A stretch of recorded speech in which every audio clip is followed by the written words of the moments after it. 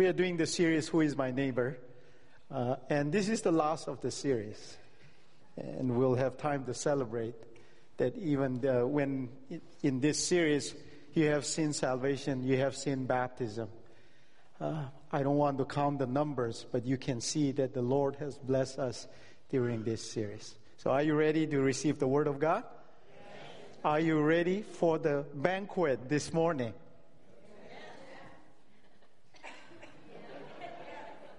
Oh, yeah, there you go. You're ready for the banqueting table and the Word of God. Here we are. So let's take a quick moment just to let the Spirit minister to our heart. Quiet down with this wonderful worship. Father, we thank you that your Word will be preached this morning. May the Spirit of God help us. That we all go home and go out of this place being blessed and led by the Holy Spirit to do the work. And we pray this in Jesus' name. And the people of God say, Amen. Amen. The Word of God says in John 4:3-4, He left Judea and departed again to Galilee, but he needed to go through Samaria. He needed to go through Samaria. And I want to ask you today, where have you been? Where have you been? Have you been the places that God has compelled you to go that you needed to go through? Have you met people that God compelled you to meet that you needed to meet them today? Or have you been avoiding people or avoiding places even if God has commanded and asked you to go there? Jesus had to go through Samaria. Last Sunday after church, I was in a situation where I had to go and talk to a brother, some people, for conflict resolution. And this is outside our church. Right? And during the meeting, which was very long, the brother said to me, he was angry, he was upset, he was very loud, and he said, he stood up and said, you, as a pastor, I will step down on you, trampled on you underfoot. You are like a carpet doormat to me. I'll stamp on you. I will spit on you. But still, I want you to get up and wash my feet and wash my body. That's what you should be doing to me right now, right? So I said, and that graphic picture starting to run quickly in that 1 second. He's stamping on me. He's going to spit on me. And then I have to wash his feet. And that picture stayed with me for a while. And I drove home after the meeting and said, can I do that? Can I do that as a pastor to this person? I've been praying and thinking and driving. And there, when I opened the door, I walk into my room, our house, my wife was there. And I'm thinking, okay, what am I going to tell to my wife, my pretty, hot wife, Margaret? And what I'm going to tell to Pastor Margaret, right? So he said, how was the meeting? And I said, well, I said to my wife, it was okay. It was okay. Things went okay. Nothing to worry. And after when the conversation went on, I told Pastor Margaret. He said that he would stamp on me, trample on me, spit on me, and he wants me to get up and wash his body and feet. Right? Jesus needed to go through Samaria. Not just Samaria. He had to go through Jerusalem. Jesus had to go through the cross. Jesus had to be spit upon. He had to be whipped. He had to be tortured. He had to be speared. And he had to die for us. And he was buried and he rose again. He had to go through Samaria.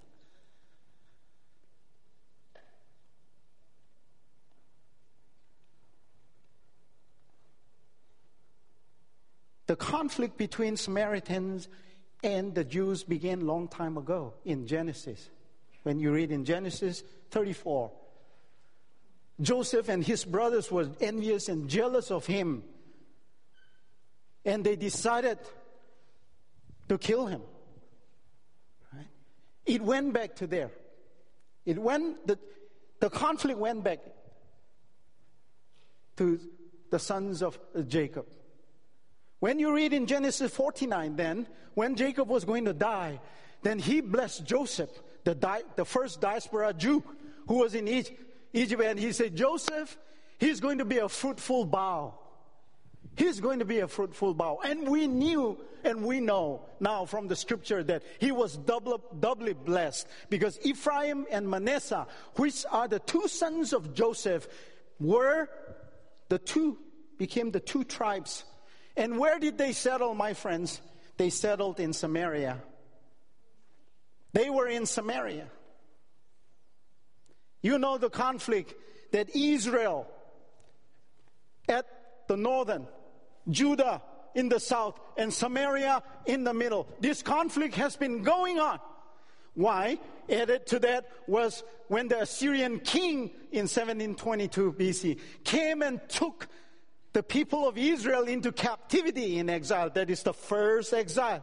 What did he do? He brought back people from different cities and nations. Read 1 Kings chapter 17. He brought people from Babylon, Gutha, Ava, and he came and colonized, brought in people there, and there was intermarriage between the Jew there.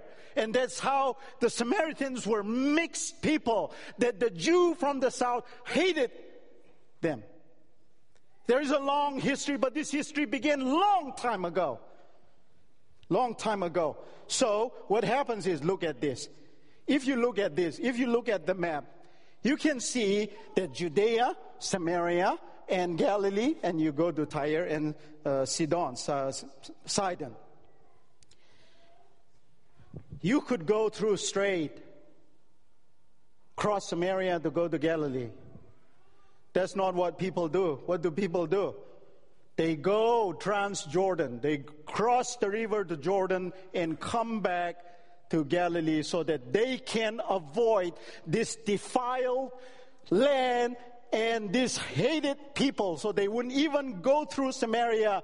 So they would go around 3 days journey, not just to avoid the Samaritans because they hated them. It was serious. We can all see this even in our nation. You know, the South and the North in America, oh, they love each other so much. It's an example of brotherly love and sisterly love. There was no war, there was no killing. Everything was fine. The South wanted to come to the North, and the North wants to go to the South. Oh, it's amazing. When I was coming to California, people say, why do you want to go to California? That's the place you should avoid. Right? And I met pastors that have come from California because I was in Midwest. They say, I'm so glad to be back in Midwest, in God's country. Heart of America. Right? My 3 kids are born in the heartland of America. In Indiana, in Illinois, in Michigan.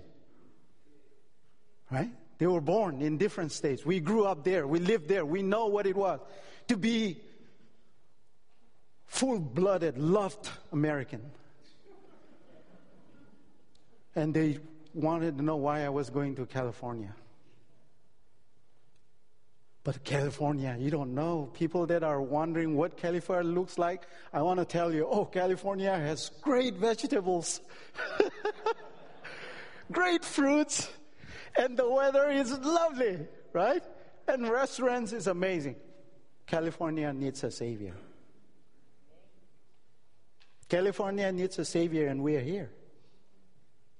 Samaria needs a Savior, so Jesus had to go through Samaria. When God told Jesus, He didn't say, go into some parts of the world and avoid parts that you don't like. He said, go into the whole world. When Jesus commanded us to say, love your neighbors, He didn't say, love some people that you like. He asks us to love everyone. Are we clear on that? Are we clear on that, right? So we're going to have people from the south. We're going to have people from the north. We're going to have people from Midwest. We're going to have people from California. We're going to have people from Africa, from Europe, from Asia, from South America, and from the great nation America worshiping here together. Worshiping here together. You got that? And we cannot allow the enemy to break that unity in this church. Are you with me? Yes, are you with me? Yes. Are you with me? So, here. So, he needed to go through Samaria. I want to look at how Jesus interacted with the Samaritans, not just the Samaritan woman, but Samaritans. I'll give you 3 stories and some application today, how we can do that today, right? But here, look at this. So my wife, and after the church, we went to one of our members' friends.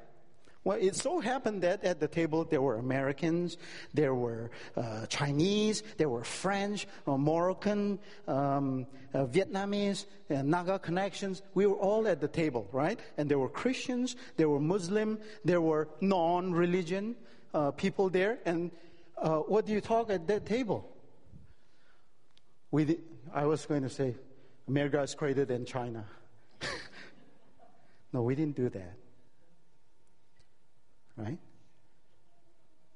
But everyone there, a Muslim, a Christian, a non-believer, a Chinese, a French, a Moroccan, American. Do you know what we talk about? We talk about the common goodness of humanity. We talk about our children. We talk about education. We talk about investing in their lives. What happened to that conversation? That Chinese mother brought her daughter to sing last Sunday. You love your neighbor. You value them. You treat them as human beings. And they will find their way to God. That a non-Christian mother, a non-Christian kid will come and sing praises in the church. Isn't that a miracle? Yes? So we need to go to places that sometimes people ask us to avoid. We need to go to people that people ask to avoid. Because Jesus needed to go to Samaria because Samaria needed a Savior. But, see? He said, but. So knowing the enmity between Joseph and his brother, knowing the hatred between the Jews and Samaritan, knowing that they don't even want to walk through the land, much less have a meal together. Knowing these things, what did Jesus do? But he did one thing that people did not do. He walked through the land. What is one thing that God is asking you to do today? In this place in Santa Clara, that people are doing, that against the norm and the system. Because Jesus came to change the world for you and me. And if he had not walked through Samaria, we will still be taking the 3 days detour. And we wouldn't be loving our neighbors, my friends. You wouldn't know the name of your neighbors. You wouldn't be eating and fellowshipping with them. You wouldn't have an American, a Chinese, a French, a Moroccan, an Indian sitting together at a table and talking about the common goodness of human being, how to invest in a children's life, and seeing them come to church and declare wonderful praises to God. But he went through Samaria. Look at this.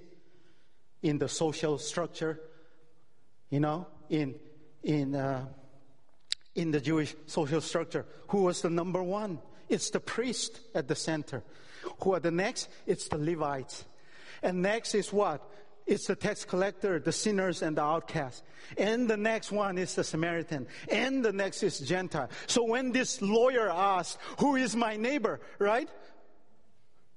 The Samaritans are not even, he is thinking, no, Samaritans are not my neighbor. The outcasts, the tax collectors whom they hate, the sinners, these are the neighbors that he is thinking about. And Christ is pointing to the Samaritan. He said, and he couldn't bring the word Samaritan to his mouth to say that the one who showed mercy did the right thing on the way to Jericho. You remember that the wounded man on the way to Jericho, who helped him? It was the Samaritan. So when Jesus asked this lawyer, this young man said, who do you think did the right thing? He didn't say the name Samaritans. Do you know what he said? The one who showed mercy. He couldn't even bring the name out to his tongue and mouth that the Samaritans was the better one, because they have grown up that they were always better than the Samaritans. They was always better than the Samaritans. Do not think highly of yourself. Think highly of others. This is what the Lord encourages us. He needed Jesus had to die for the world. There's no question. He needed to go through. In Samaria, Jesus came for the whole world, not just for some parts of the world. So let's look at the three characters that Jesus met. Okay, one is a certain man. See, it's a nameless man. Needed mercy. On the way to Jericho, or a thief or robber came and ambushed him, wounded, lying almost half dead on the road. That guy needed mercy. So what did the Good Samaritan did? He did something the priest and the Levite did not do. They were walking away from him, because if they touched him, they would become impure, unclean. So they were doing their religious duty by not touching the wounded man, half dead. They walked away. What did the Good Samaritan do? He went, bandage, treat him, put him on his animal, took him to the inn, paid money and said, treat him more, I will pay you more. Right? This guy also did something different than what other people were normally doing. He paid for him and paid an extra. Jesus did not avoid Samaria. He went through Samaria. He did something different. The second one, the leper. There were 10 lepers who cried out, God, I need mercy. Right? And this leprosy, my friends, in the Bible, when you go back, there were 2 signs that God gave to Moses. One was that he threw down the staff and it became snake. And when he picked it up again, it became staff again. The other one was his arm when it became white. And then it was healed again. Leprosy to non-leprosy. But the other thing in the Bible, this is related to the 7 deadly sins in Proverbs chapter 6 that it talks about. That God hates a lying tongue, the one who gives false testimony. It was Miriam that gave false testimony to God because she didn't like Moses' wife because she was dark-skinned. She was from Africa. She was an African. And Miriam did not like that. So she wanted to take her leadership. What happened? She was full of leprosy. Leprosy is tied to slandering, spreading rumors. It cannot be contained sometimes because the tongue is like an arrow that shoots out. And when you spread rumors, when you talk things that are demeaning, degrading to people, when you have a racist conversation, it cannot be contained. It harms people. And God does not like that. And God reminded Miriam on that one. Right? That was in the Old Testament. In Christ's time, these were the super outcasts. Nobody wants to do with them. This is the absolute other. What did Jesus do? He healed them. 10 of them were healed. What happened to the 9? The 9 did not come back. Only 1 came back. See, he did something different. He did something different. And what is that? Gratitude. So gratitude is not just a mere inward thoughts or inward virtue. What is gratitude, my friends? Hear me. It's an expressive, outward service and love to God and to others. That's gratitude. He came back to show that gratitude to Christ. He showed something different than the 9. Okay? Come back. The nameless woman at the well, at Jacob's well. The well that Jacob has dug. What did she do when she found out that Jesus was the Messiah? That she was convicted that Jesus was the Savior. What did she do? She went to the village, right? And she forgot her water pot and pitcher. Why? Because she needed speed to run. Okay, let's keep it that way. And what did she do? She did something different. Before, people have been talking about people's mistakes and sins. She talked about her sin. She did not talk about the sin of others. Look, come. Could this be the Savior who told me everything about me and what I have done? To love our neighbors, we can go and tell them all the sins that they have made. You're imperfect. You're horrible. You're a crazy person. You're not a good Christian. You are a sinner. You will die. You'll go to hell now. That is not how we love our neighbors. We go and tell about ourselves and what the Lord has done for us. And see how the village come and find out themselves that we are recognizing that Jesus is the Savior, not because of what you told us, but because we have seen it ourselves. Are you with me, folks? The four things that different. Christ walked through Samaria when people were avoiding. A nameless certain man showed mercy when others were just walking by. Mercy, right? A leper did differently than the 9. He showed gratitude and came. And the certain nameless woman, what did she do? She had faith that this was the Messiah. She believed and she worshiped him. And she went and told the people, look at what he had told me about me. To love our neighbors, we need mercy. To love our neighbors, we need to show gratitude. To love our neighbors, you also share your faith to others on what the Lord has done for you. If we can do this, then others will come to the saving knowledge of God. Others will come to the family of God. What we do not do not point out their mistakes. Do not go and tell them they are sinners. What you do not do, don't live in the status quo of saying, I'm just happy giving tithes and offering, coming to church and worship and go. Have no relationship with other people. Do not do that. Right? What we do not not judge people. Because judgment is without mercy. And the Word of God says in James, but mercy triumphs over judgment. When you give justice to people, my friends, think about mercy also. Show mercy to others. This is the Word of God. This is the Word of God. And this is our church. Our church, my friends, is not an independent church. Santa Clara First Baptist Church is not a moderate church. Santa Clara First Baptist Church is not a liberal church. Santa Clara First Baptist Church is not a conservative church. Santa Clara First Baptist Church is the church of Jesus Christ.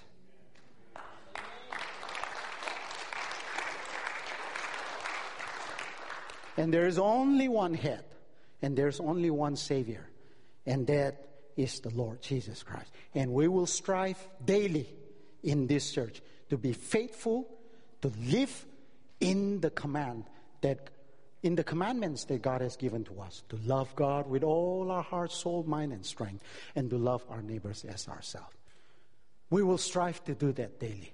So if you're looking for that kind of church, welcome to a church that needs mercy and grace every day. Welcome to a church that is led by the chief sinners of all. Welcome to the church that solely submit and obey Christ alone. That there is no salvation other than the name of the Lord Jesus Christ. He is the way, the truth, and the life. And no man comes to the Father except through him. That will be preached here. No, you will not be asked of your religious affiliation when you walk into this door. No, you will not be asked of your political affiliation when you walk into this door. We will welcome you and accept you just as you are, because you are created in the image of God. Yes? Amen. Amen. That is who we are. That is who we are. So let us praise and worship God. Today we'll pray for you. Here at the well, we call it the well because Jesus met the Samaritan woman at the well. Pastor Jonathan and others will be here at the well. As the worship team comes up, if you need to rededicate your life or you need any prayer, come to the well. We will pray with you. If you want to give your life to Christ and say, I want to start over like Christine Leon, say, this is time for me. I knew that Jesus had given mercy. You come forward. We'll pray for you. Some may be here. I will be at the back. We will pray with you. Right? For anything, come here. Because our God is great. Our God is a great God. And we expect great things from our great God. And let the love of God flow through this church. Let us be what is good about following Christ. Let us be what is good about America. Amen. That the Spirit of God will use all of us for healing, transformation, and salvation. Please stand. Please rise. Pastor Jonathan, please come. There's somebody here ready for prayer. And some of the pastor can be here in the front and some at the back. Oh yes, our God is eternal. Sharon, thank you for the Spirit-filled worship. May this song bless us. Thank you, thank you. Please lead us.